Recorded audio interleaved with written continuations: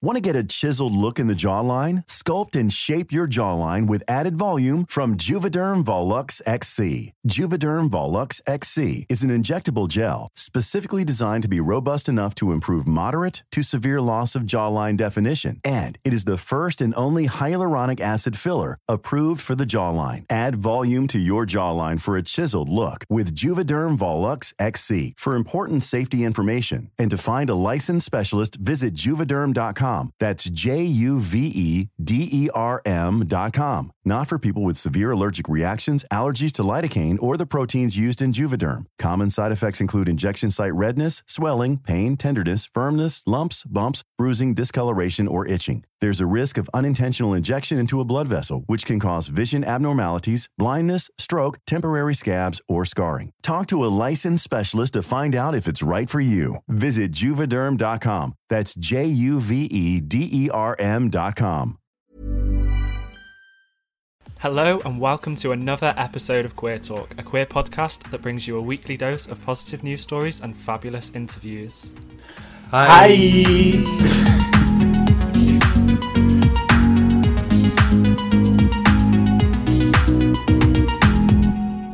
Today we'll be sitting down with Topher Taylor. Topher is a sex educator, host of the podcast Sex with Topher, and has been featured on Channel 4 for his expertise in the sex and intimacy arena. So I'm going to jump in this week with my story that looks at Syra Khan from Loose Women, who wants to be more reflective of the world by having her replacement on Loose Women as a gay, trans or non-binary person. Now, Syra Khan has worked on Loose Women for a while, and she decided to leave to work on her skincare brand, to work on herself, and to kind of rediscover herself this year. And when she announced that she was leaving, she pleaded with the network chiefs to replace her with someone more reflective of the world we live in. Now, obviously, Loose Women comes in the title, it's all women, but they are very typical heteronormative. They might all be straight, I'm not sure. Do you know if there are any lesbians? I'm not sure if they're all straight, but when I was Googling, if you Google Loose Women, the first thing that comes up at the top is a showreel, roll call, that's the word, of all the presenters, current and previous. Okay. And they all seem to be middle-class white women, but I'm not sure if they're all straight. I assume most of them are. Yeah. And she's like the only really brown face in that lineup. I think that in previous times there have been black women who've presented for a bit, but not for that long, not as long as Syra's been on the show. Yeah. So it's actually quite sad to see that she's leaving, because she was part of that diversity that was being represented. But I love that she's using her platform and what was her space to say, you need to do this, you need to have someone who's gay or trans or non-binary on the show regularly, not just as a one-off, in order to better reflect the world we live in now. And I think it's great to see someone who literally has a seat at that table make demands to the network chiefs. Now, obviously, once she's gone, she's gone. Network chiefs will be network chiefs, and who knows where this will go. But I think she made a lot of noise, and it was covered by quite a lot of publications. So hopefully they do something about it. And it would be great to see, a lesbian or a transgender or non-binary person on the show, because them bringing their experience to the discussion, especially on a mainstream TV show, would be incredible. Yeah. So what's the equivalent of Loose Women in America? I don't know. Like, it's like, because it's a daytime TV show with all women presenters, and like obviously they cover a lot of stuff, but it's supposed to be, a space on TV for women issues. I guess they have panel shows there. Yeah, they have panels. I'm just trying to think. I know there's a similar kind of show in America, but it escapes me right now. But that's basically what Loose Women is, isn't it? Yeah. I mean, what she's done here, she's left the show on her own accord. It's probably she's been there for a while, and it's time for her to leave, or she wants to leave for other things. And I recognise her from old school Apprentice. It was 2005. She was one of the contestants on The Apprentice when it was still good in the UK. Yeah. And she was quite a standout contestant. And then she went on to do TV presenting and like children's TV presenting, as well as adult daytime stuff. Yeah. So she's always kind of been around TV, very successful Pakistani woman. And she's always been very open and honest about her own issues growing up, especially on the show. Like, she's spoken to the audience on the show, which I imagine are probably like just mums, a lot of the audience will be mums who are at home, or or just, I guess, anyone who's at home. But I think the audience is, you know, female targeted. So she's covered a lot of issues about, like I saw a couple of videos about her talking about how she was abused as a child, her talking about her lack of libido recently as well, and how that's affected her husband. Her husband's white, she's Pakistani, so that's also kind of been some of the struggle that she's had with, you know, her community. So she's always been a very like relatable, honest character on the show. Yeah. And I mean, this is just like, she's left the show, but she's clearly a very good LGBT ally. I did a quick Google search on Saira Khan LGBT to see if there's any dirt, and there wasn't. Like, she's just been she has a clean record when it comes to supporting LGBT rights, which I love to see. Wow. That's very rare, right? Yeah, it's super rare. Like, someone's already done something. Someone's always done something, and then it's kind of, they've grown from it. But she's always been a supporter of LGBT rights and LGBT people. So for her to kind of like leave and then put pressure on the producers of the show to say, hey, like, I'm leaving. I guess the rest of the women presenting the show are like white women. So she could have easily said, oh, replace me with another brown person or a person of colour. But she actually said, replace me with a lesbian, gay individual, trans, non-binary individual. Yeah.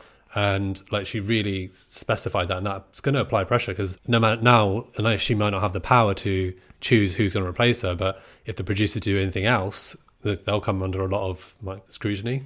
Yeah. But again, like I said, the show's audience is probably a bit more of a mums.net audience. So to have a transgender or non-binary or even a lesbian presenter could be controversial, could cause a lot of people to go on to, I think it's ITV channel, and complain. I don't know. I used to love watching Loose Women. Oh, of course you did. Like, they do talk about like genuine... Were you not at school?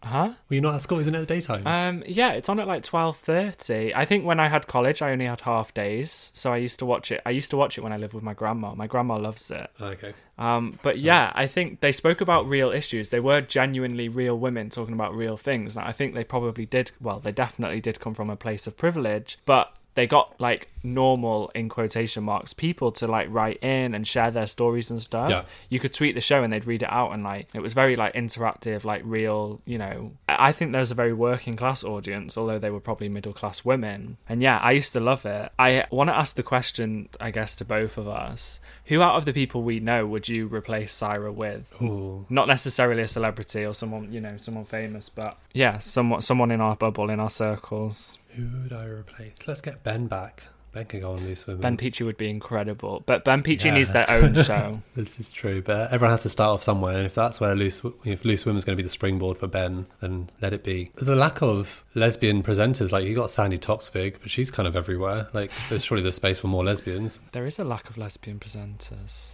Well, who would you pick? Well, I was going to say Ben Peachy, and you stole it. Oh, Ben would be amazing. Ben would be great. Munro Bergdorf would be amazing, I think. Like, I think she's fantastic. definitely on the same level and probably would be able to lead those conversations and definitely argue back with people as well. Yeah. I think Munro would be great for this. Munro would be very entertaining to watch as well. Just to see how... So imagine Munro has a very different perspective to the rest of the people on that panel and also the audience. So some of the stuff that she might say it might seem controversial, or like it would be a very good counterpoint to some of the issues. And Munro is always, like, I've seen Munro do a speech in it was 2 prides ago. Munro did a speech, and like very, very good at capturing the room and holding the room. Yeah. So yeah, let's get Munro there. Or even Lady Phil. Lady Phil would be quite good on this. Because she's quite Lady cheerful. Phil would be, yeah. She's very positive. But I bet she can. I bet she can argue. Oh, Lady Phil can argue. I reckon. What do you feel? Yeah. I think Lady Phil would be great too. I feel like, it's going to sound very cynical now, but if they had, and I don't know, because they've had Alison from Big Brother on the show as a presenter before, but it must be very difficult for black women to be on TV and not get criticised all the time. Like, if they were to give a counterpoint, maybe classed as a, that kind of stereotype of an angry black woman.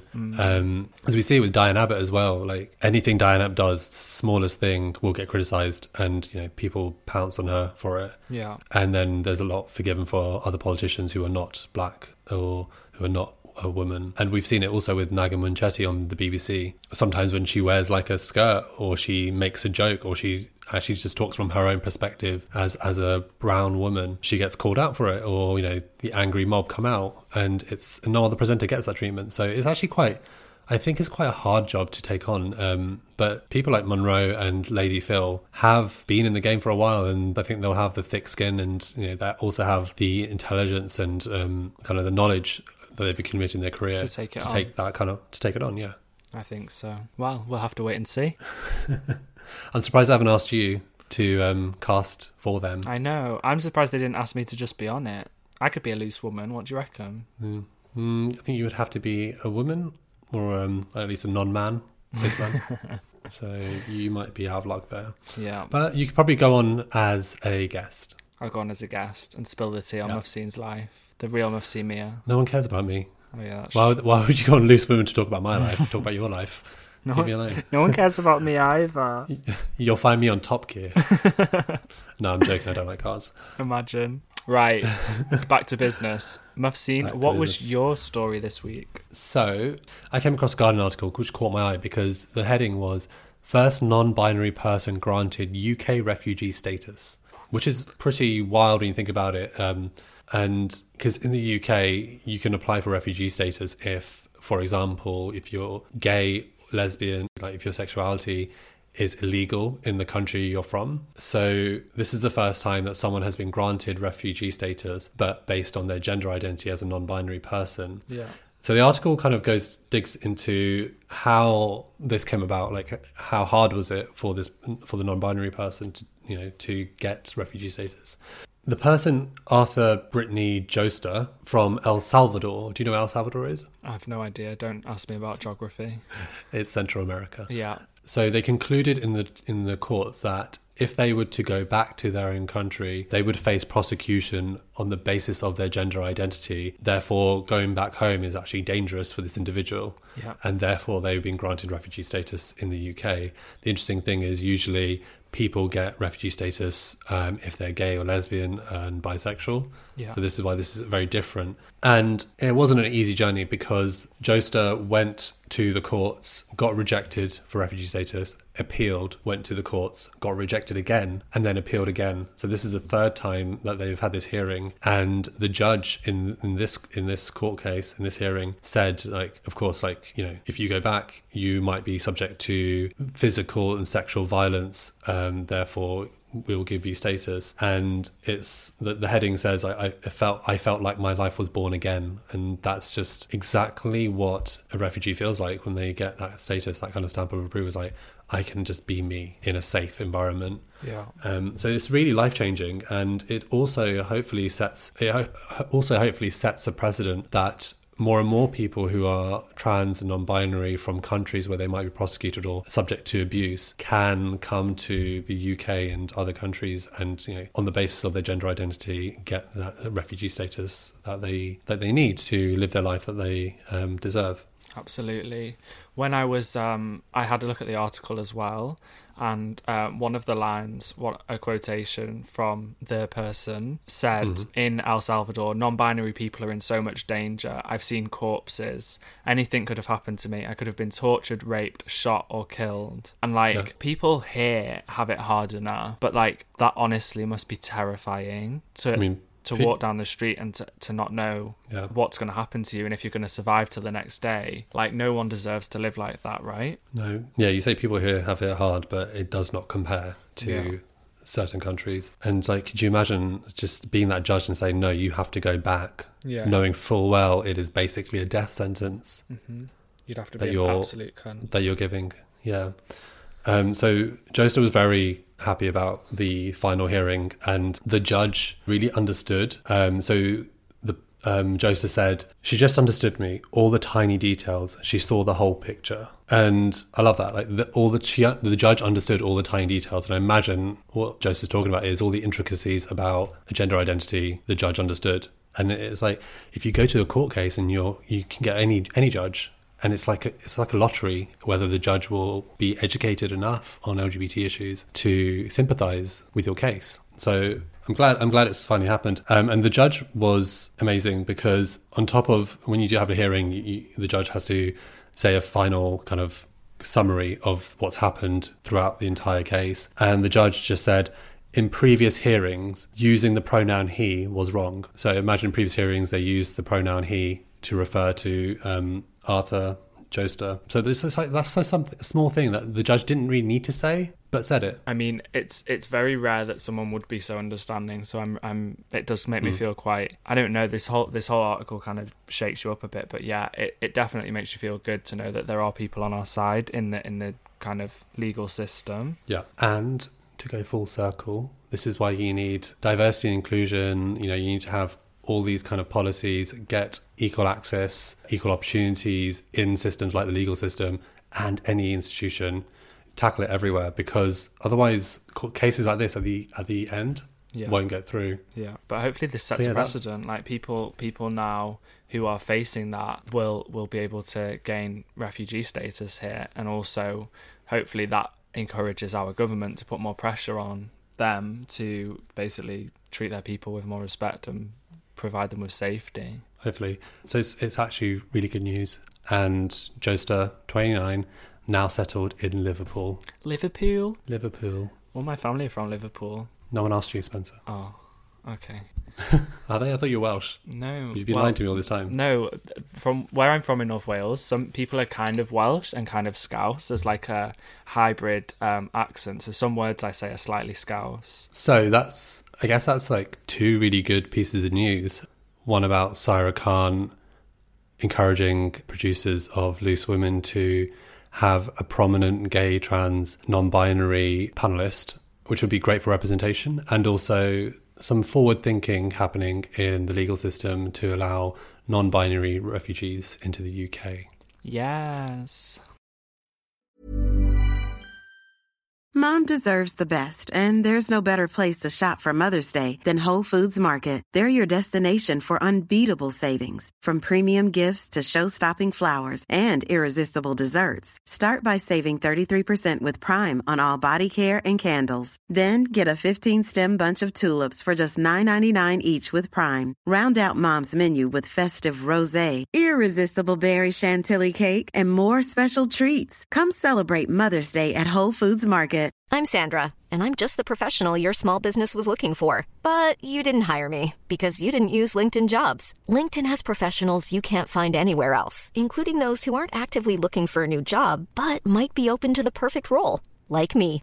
In a given month, over 70% of LinkedIn users don't visit other leading job sites. So if you're not looking on LinkedIn, you'll miss out on great candidates like Sandra. Start hiring professionals like a professional. Post your free job on linkedin.com/people today.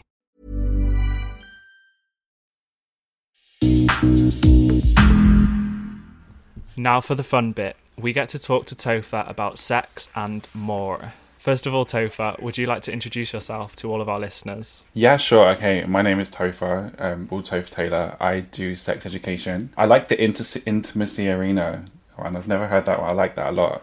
But yeah, so basically I use social media, and basically I create content for various different platforms, which basically just encourages people to like have responsible sex, to remove shame from masturbation. And I'm really closely associated with the use of sex toys. So I really encourage people to like put things up their butts and like in their vulvas and like talk openly about it, because I mean, it's just for me, and I think probably where I lose perspective. I've worked with it for years, so I try and normalize it the same way it is for me for everyone else, because to me it is normal.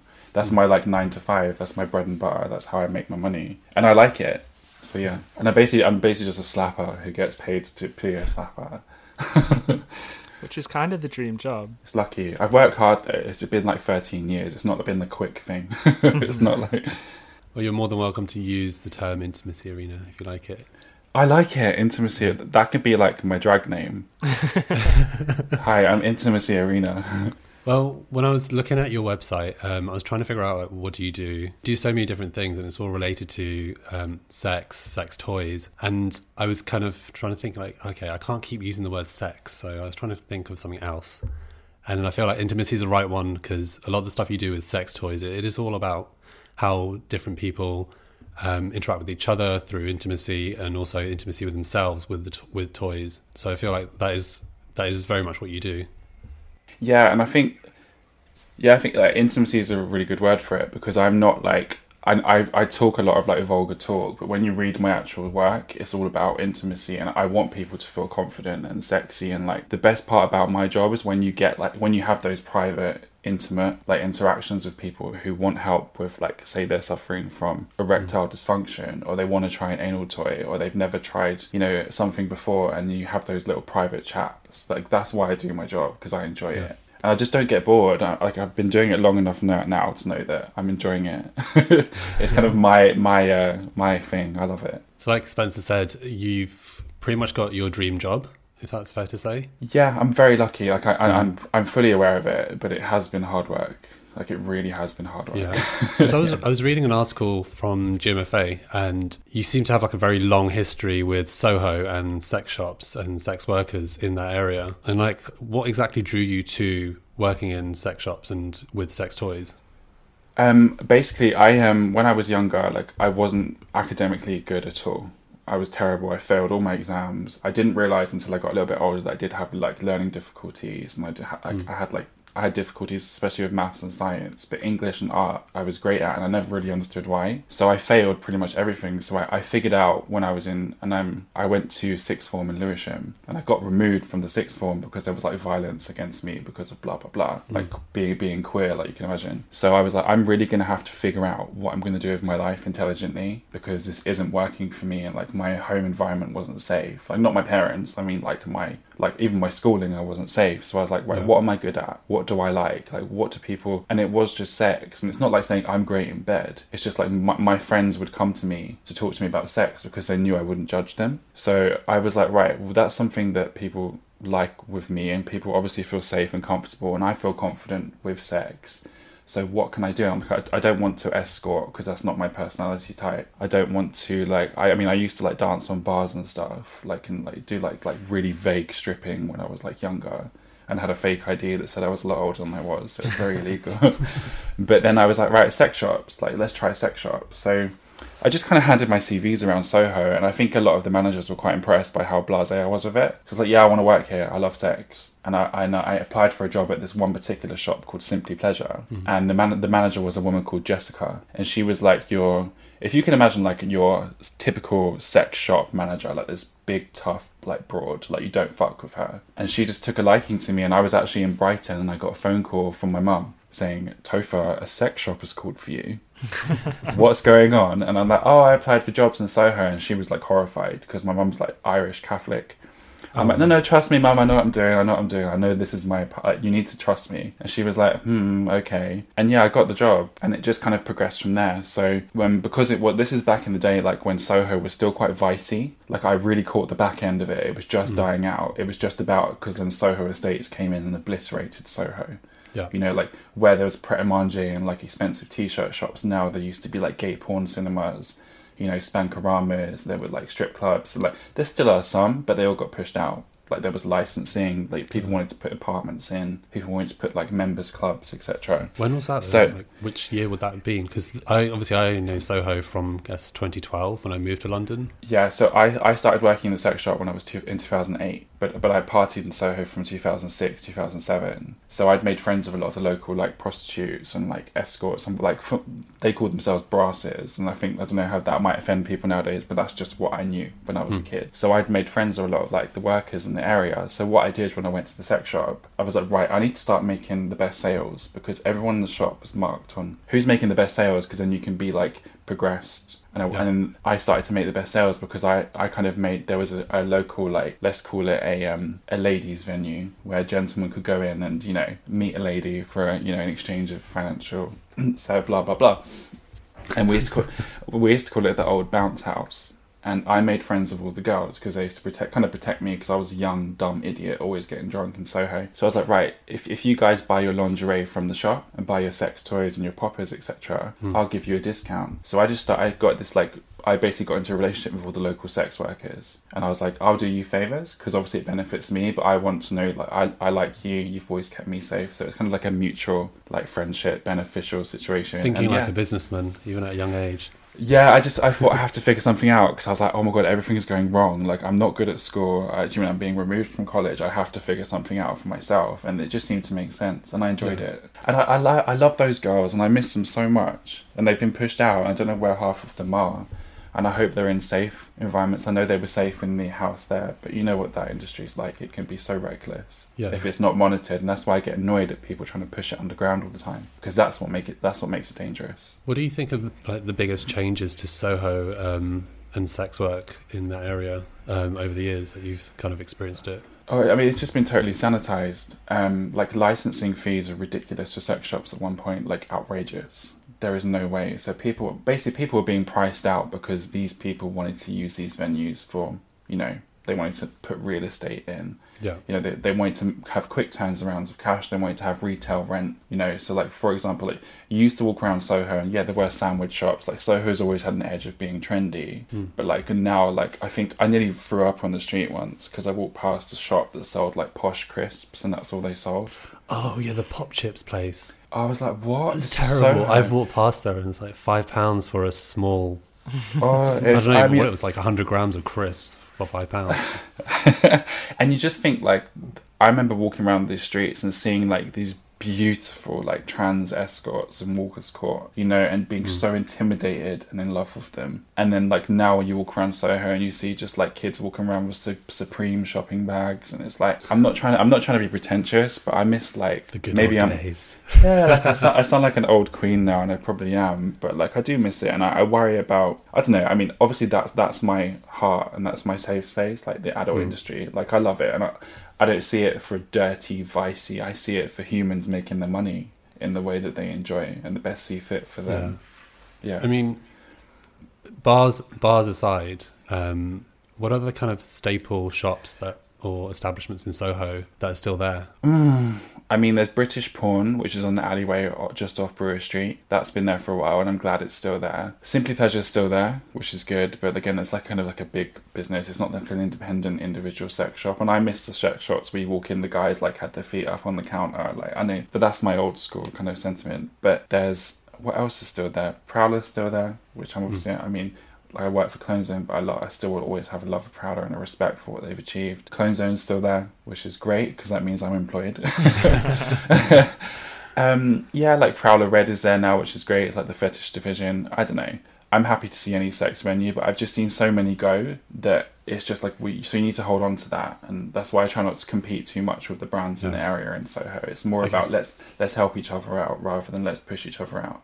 Yeah. Do you feel, whilst a lot of them have been removed and kind of pushed out, do you feel that it's become more taboo since then? Do you feel that there's kind of been a dip in kind of talk about sex and use of sex toys? And also, like, how do you feel that that's changed since it's all moved online? Because obviously online there's a lot more stores because it's easier to not pay rent and stuff, and it's easier to get stuff shipped discreetly. Yeah, and this is why actually a lot of people did, like, a lot of adult businesses did really benefit, and it seems sick saying that because of the loss of life, but like COVID-19 boosted adult toy retail online.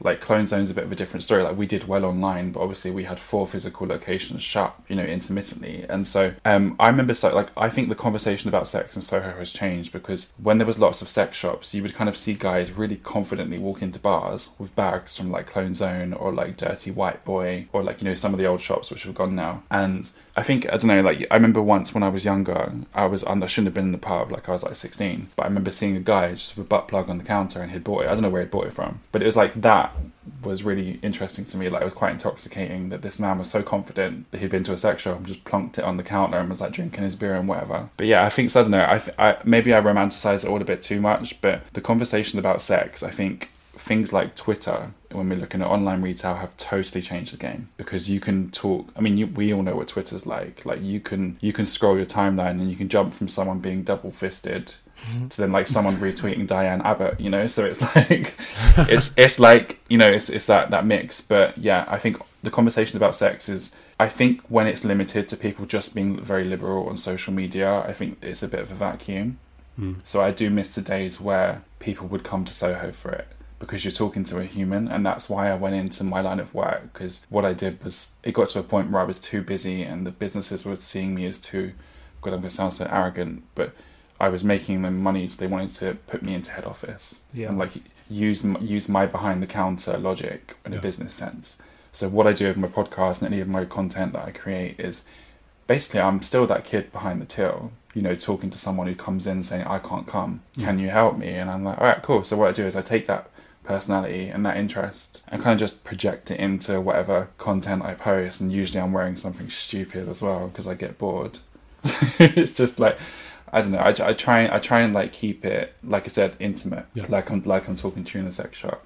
Yeah, it's probably the first time Diane Abbott and double fisting has been said in the same sentence. Oh God, I'm sorry, Diane. Do you think it is? I love her. Maybe not. I mean, she saw me fall over before. I was walking on Oxford Street and I walked towards her and I was like, oh my God, that's Diane Abbott, and it was outside House of Fraser. and I trod on a bin bag and slipped sideways and fell flat on my face on Oxford Street. Did she have a can in her hand? She had 4. Yeah, she cheersed me.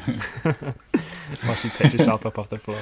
Yeah, it's just like, of course I fall over a bin bag in front of like one of my idols.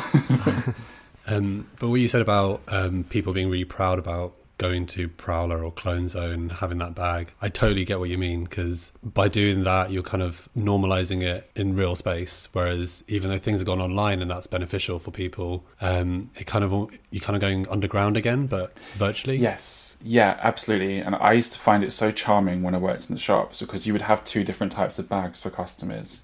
You'd have the black shiny bag, which was not branded, and you'd have the branded bag. And I loved it when you have the customers who wanted the branded bag, because they were proud to be seen on the tube, you know, with Clone Zone or Simply Pleasure or Prowler or whatever. And I used to remember when I first started working in the sex shop, I used to tuck my name tag into my polo shirt because I didn't want people to see it. And I was like, wait, I'm such a hypocrite. Like, so I was like, no, like, fuck this. So I used to like take it out and make sure people saw like Simply Pleasure written on my, like, just like a staff name badge thing. Yeah. And I've still actually got it. I've got it hung up in my hallway. You still just wear it for old time's sake? Yeah, I wear it during sex. They're like that, the smells. Can you take it off? But yeah, so I think like I find it really endearing when you see someone who really, like, in a public space rather than just online, can be like, I love sex. And that's why I like talks and stuff. I like people like, you know, like group, like companies like GMFA, when they do the talks and stuff. I love that. I love it. Anything that normalizes conversations about sex, sexual health, you know, especially within minority groups, like, I'm all for it. I'm like the biggest cheerleader for that shit. Do you find, so working at Clone Zone, do you find that different minority groups that come in have kind of different attitudes, or are they a bit more discreet, or absolutely are they looking for certain things? Absolutely, and as a salesperson, it's absolutely your job to be mindful of that and aware of it.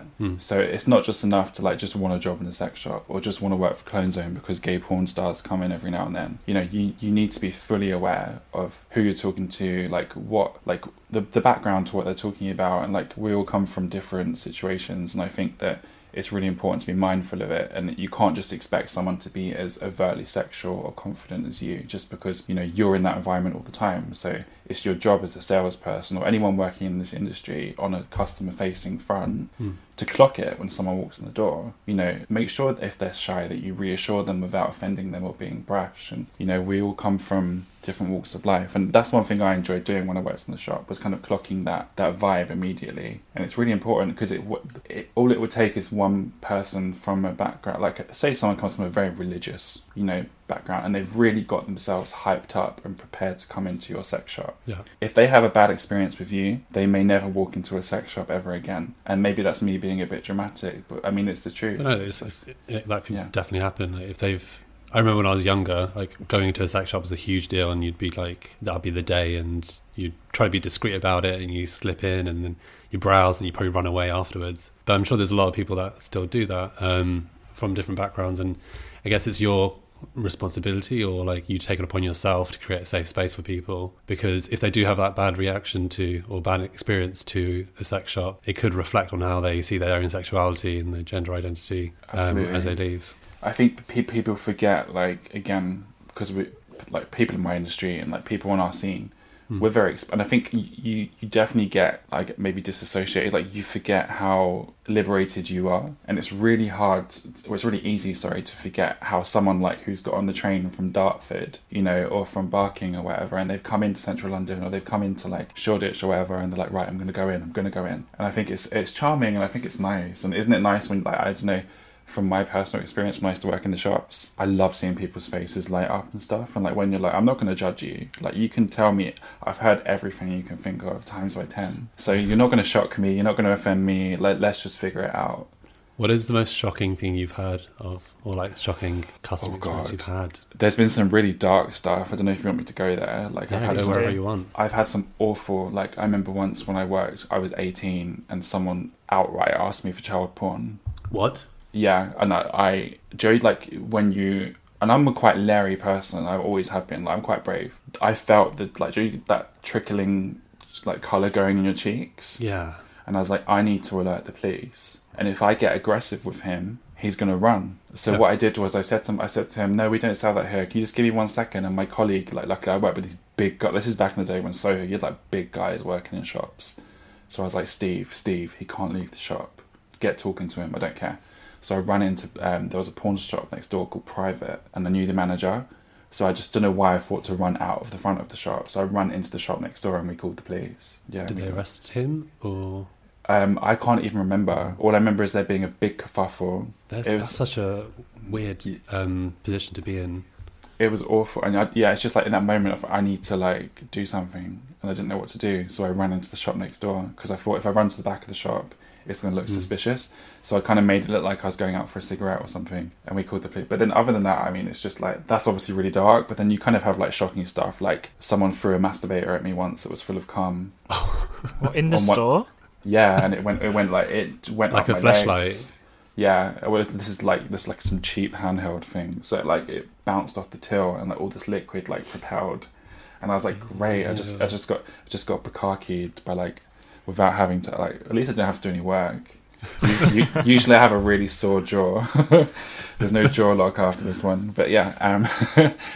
But you kind of get used to it, so it's quite hard to see what's shocking anymore. But I think that was a very dark one. But then you get like fun stuff, like you get people coming in trying to shock you, and sometimes it annoys you because you're like, oh god, I've had a really busy day, I'm not in the mood for this. But then some days it's really funny. Like I remember once in Clone Zone actually, and we had a shop when we used to be at number 64 at Compton Street, and this elderly woman came downstairs, and this is back in the day where we still sold gay porn magazines, and she picked up the gay porn magazine and put it up her skirt and was like rubbing herself with it. And I know that it's really bad and it's kind of like offensive and like it's like maybe on some sort of level like an assault, but it was really funny. I found it really funny, and I was like, "You're right, babe." I was like, "She assaulted the magazine." Well, it's because she was like masturbating in front of me, pretty much, with a magazine, and I was like, "You're going to buy that, by the way." Oh yeah, definitely. And she was like, "Okay, love."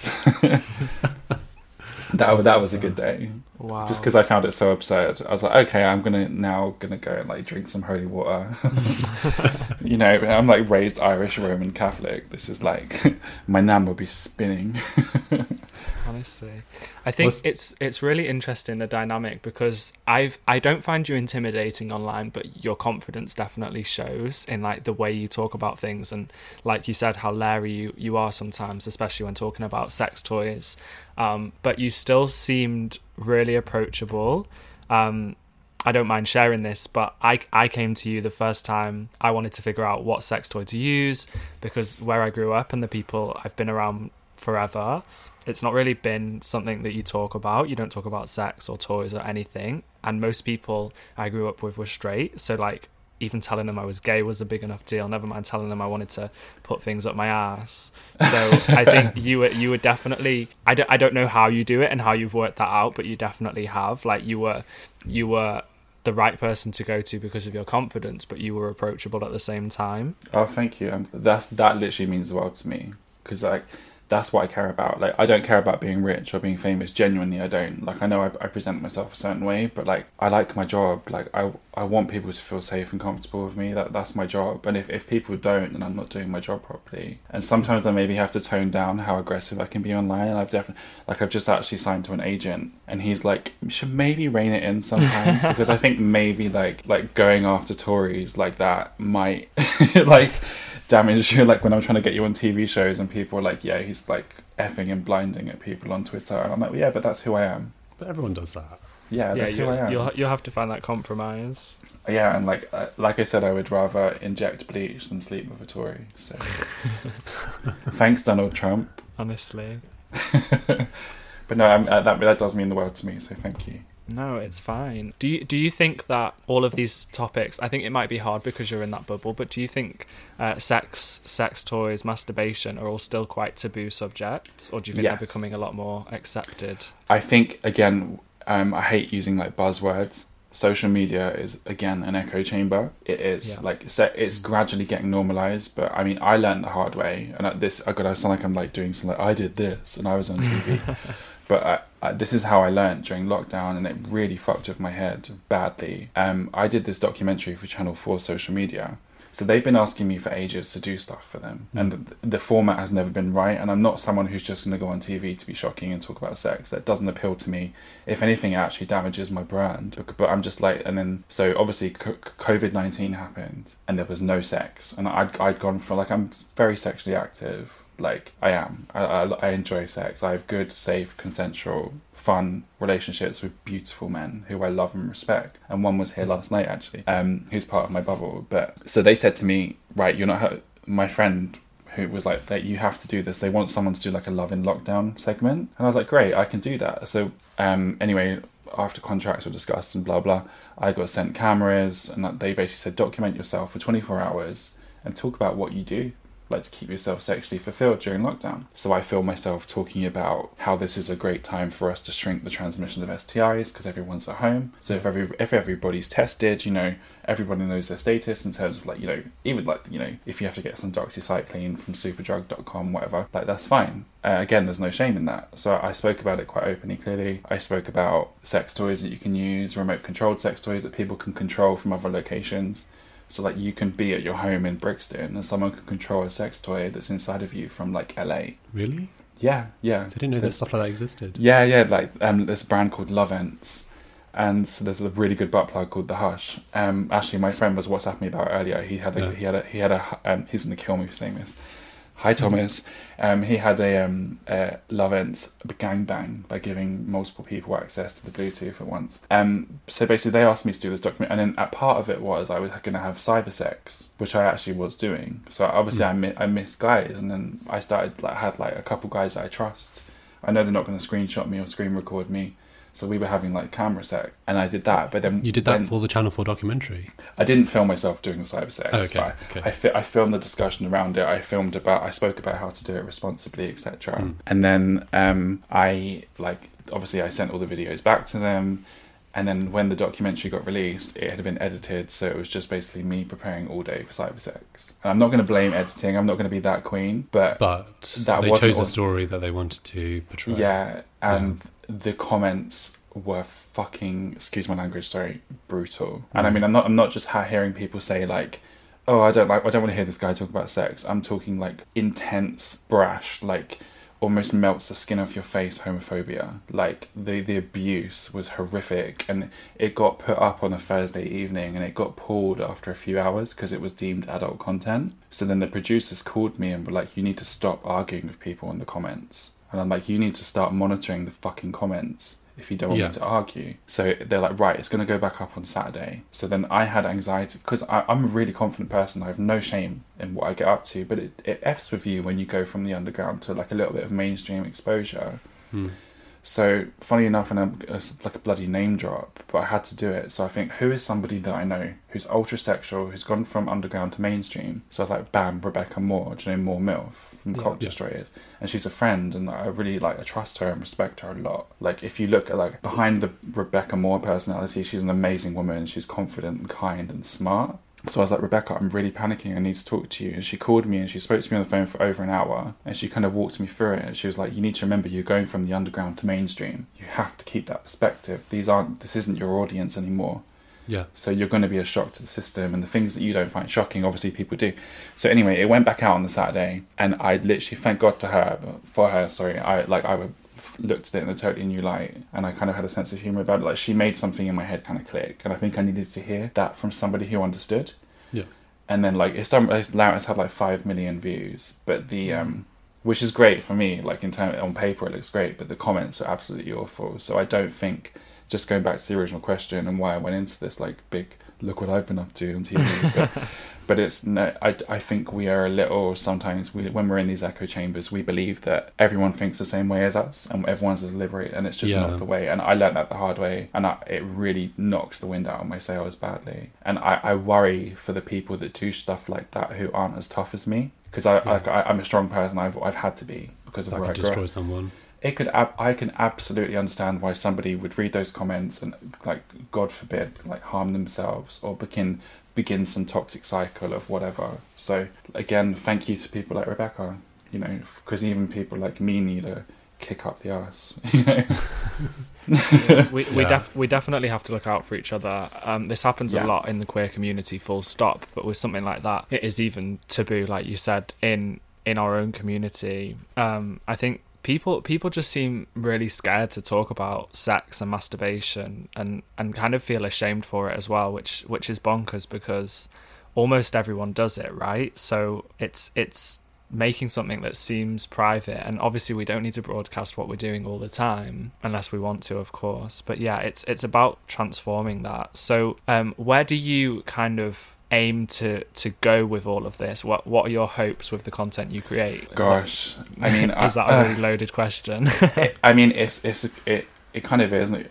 I had an idea of, obviously, it was just like using social media, but then obviously like these social media rules, which changed on December the 20th, have absolutely, like, swearing again, sorry, but I work for sex You're talking toys. about the Instagram stuff. Yeah, like it's fucked me. Like, no offense, like I've been shadow banned consistently for over a decade everywhere. Like even on Twitter, when you search my name, you don't always find me.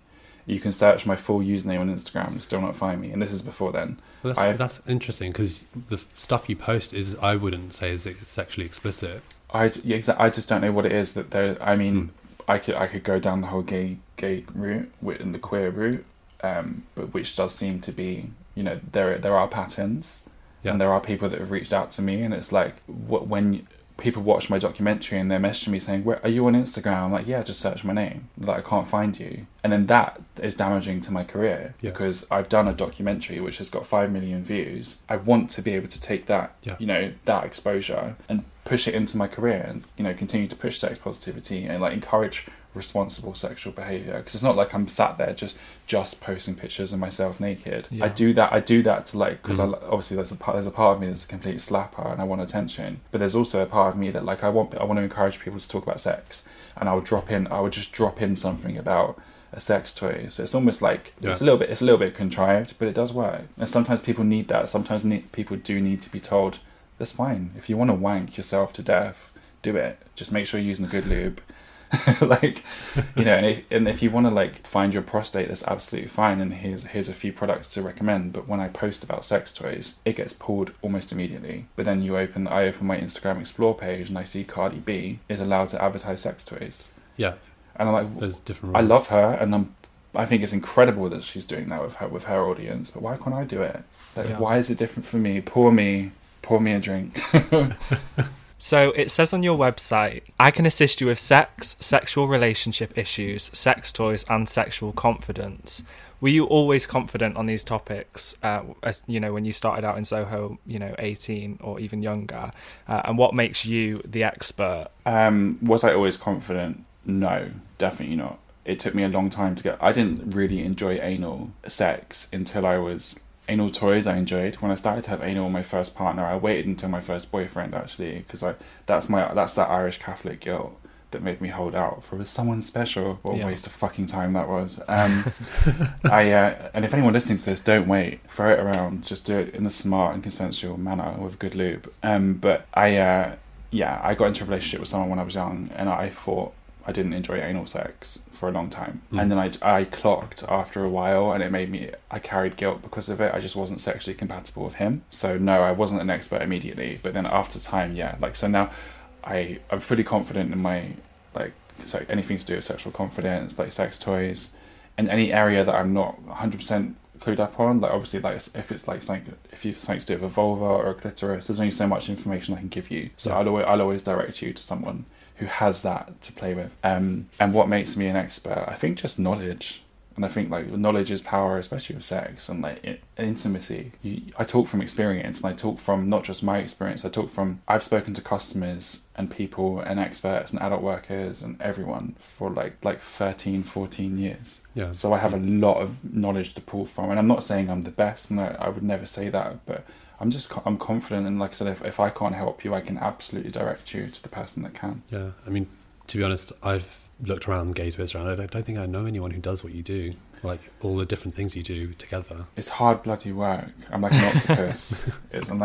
I just do things that I like to be incredibly busy. I'm like, I don't like to sit still at all. I like to do stuff, and I like obviously I do the podcast. I do like my writing content.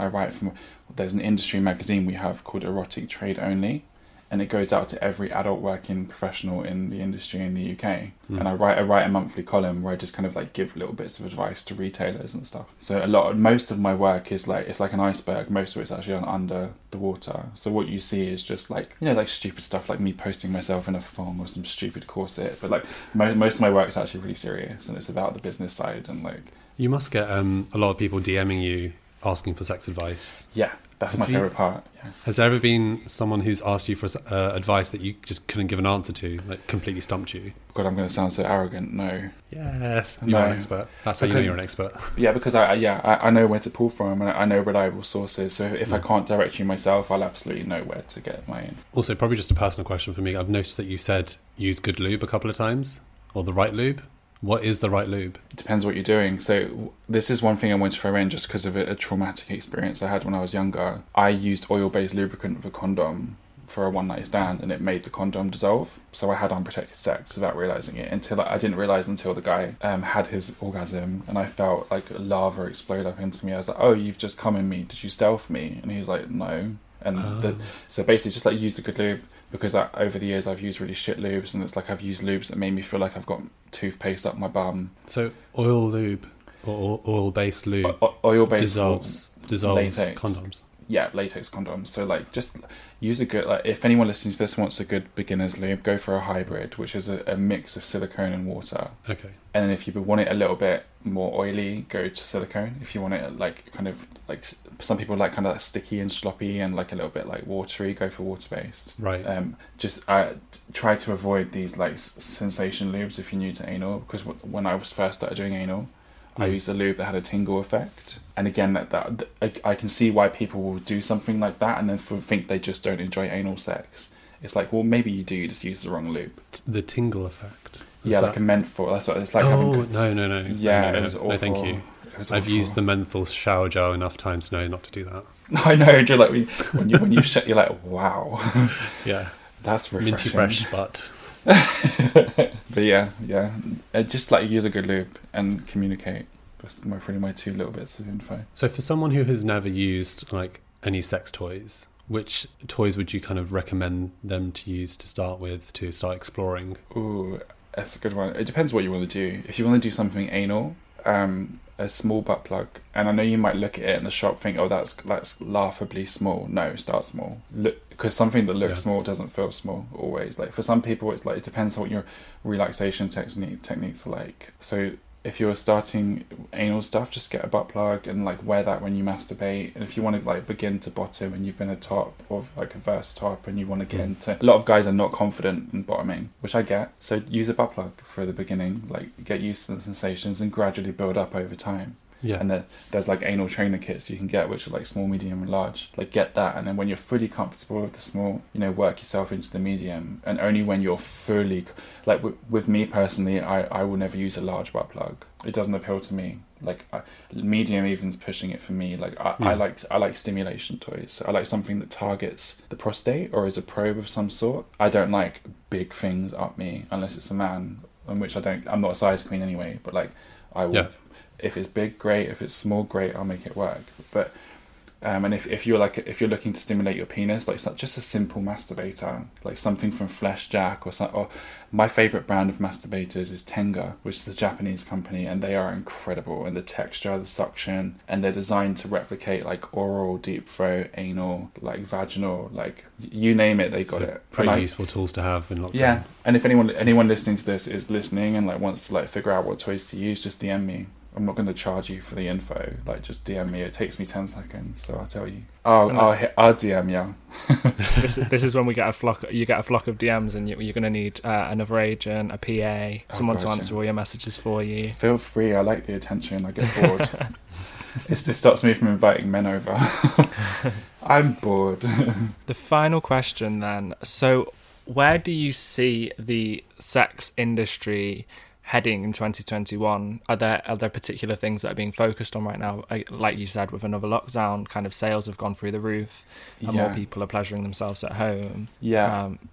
I mean, during the first lockdown, I think there was that none of us really knew what was happening and how long it was going to go on for. So there was like people were just buying sex toys. Like, right, I'm going to be at home now. Now's the time to like explore. I think this time, people are a lot more miserable, like angry, frustrated. So I don't know how that's going to go into sex toy sales. I think, sex toy sales are always going to like go up at times like this. But the industry right now, in terms of promotion, like people like myself, people like adult workers and sex workers, like we're being targeted. Like, so I don't know. I wish I could tell you what it's going to look like in a year's time. I don't know if I'm going to be wiped from the face of social media. I really don't. I mean, I hope not. I have my podcast page. I've had 4 Instagram pages for it deleted in 6 months. I've had my own Instagram deleted, and I managed to get that reinstated. I posted a mini reference the other day to a competition to win toys for Christmas, and I had that removed immediately. Apparently I was soliciting sex. I don't know. You're doing a giveaway for sex toys. Yeah, it was a competition associated with my podcast. They just don't like me. Fuck them. They do. Fuck them. You need to get a friend in Instagram and Twitter to see what's up. I don't, because I'll probably end up hitting them with an ashtray. A la Saskia from EastEnders. You need to get your agent to deal with that for you, so you can just leave them to it and let them deal with that, and then you can just keep doing you. Yeah, so I mean, hopefully it gets better. I mean, like I said, I've had other opportunities off the back of the documentary for Channel 4, but I mean, until it's just all really like polarized crap that I don't want to do. I don't want to just be this shocking person, like, oh, we want to film you, but will you wear one of your outfits? And I'm like, what do you mean one of my outfits? Like my Primark jeans? Just tell me what you want me. Like, I know. I would just wish these producers and stuff would be like black and white with me. Like, you want me to wear lingerie, go on camera and say like, I love shagging men, just so you can post it and get, your ad click content for 5 million views or whatever. But yeah, like my agent's talking to different TV producers and stuff right now, so I don't know. Hopefully, I mean, I want to be positive. I'll always be helping people with sex toys and stuff, but in terms of mainstream and stuff, I really don't know, because it seems to be going backwards, but there may be a backlash. I may be leading that backlash. I will snap eventually, I can tell you, because I'll get pushed so far and I'll snap. Well, we can't wait to see it. I've just got one more question.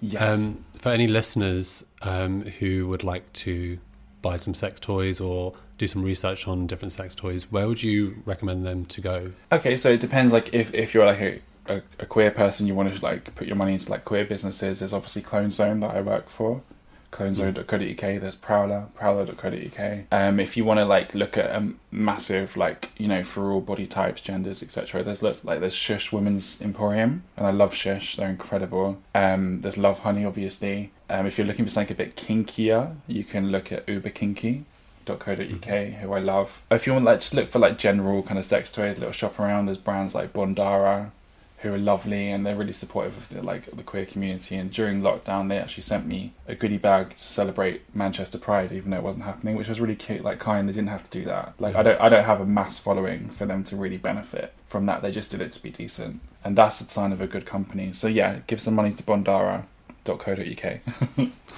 No, they're lovely. They're good people, and they work bloody hard. Thank you, Topher. Thank you. That's all. You can go now. Bye. You're excused.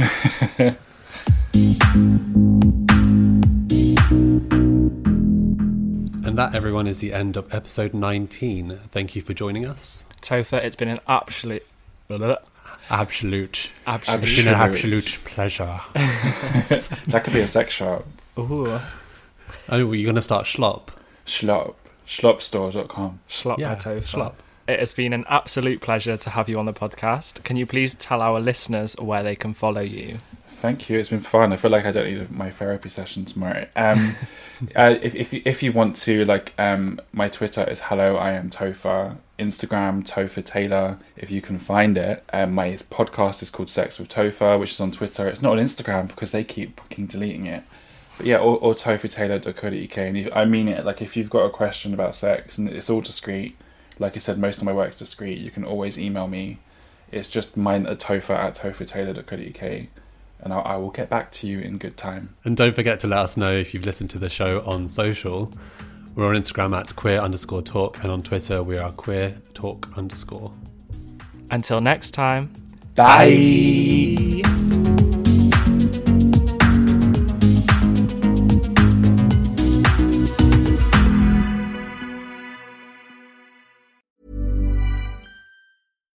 If you're looking for plump lips that last, you need to know about Juvederm lip fillers. With Juvederm Volbella XC and Juvederm Ultra XC, your lip look, whether it's subtle or bold, can last up to 1 full year with optimal treatment and no additional maintenance. Find a licensed specialist and see if it's right for you at Juvederm.com today. That's JUVEDERM.com.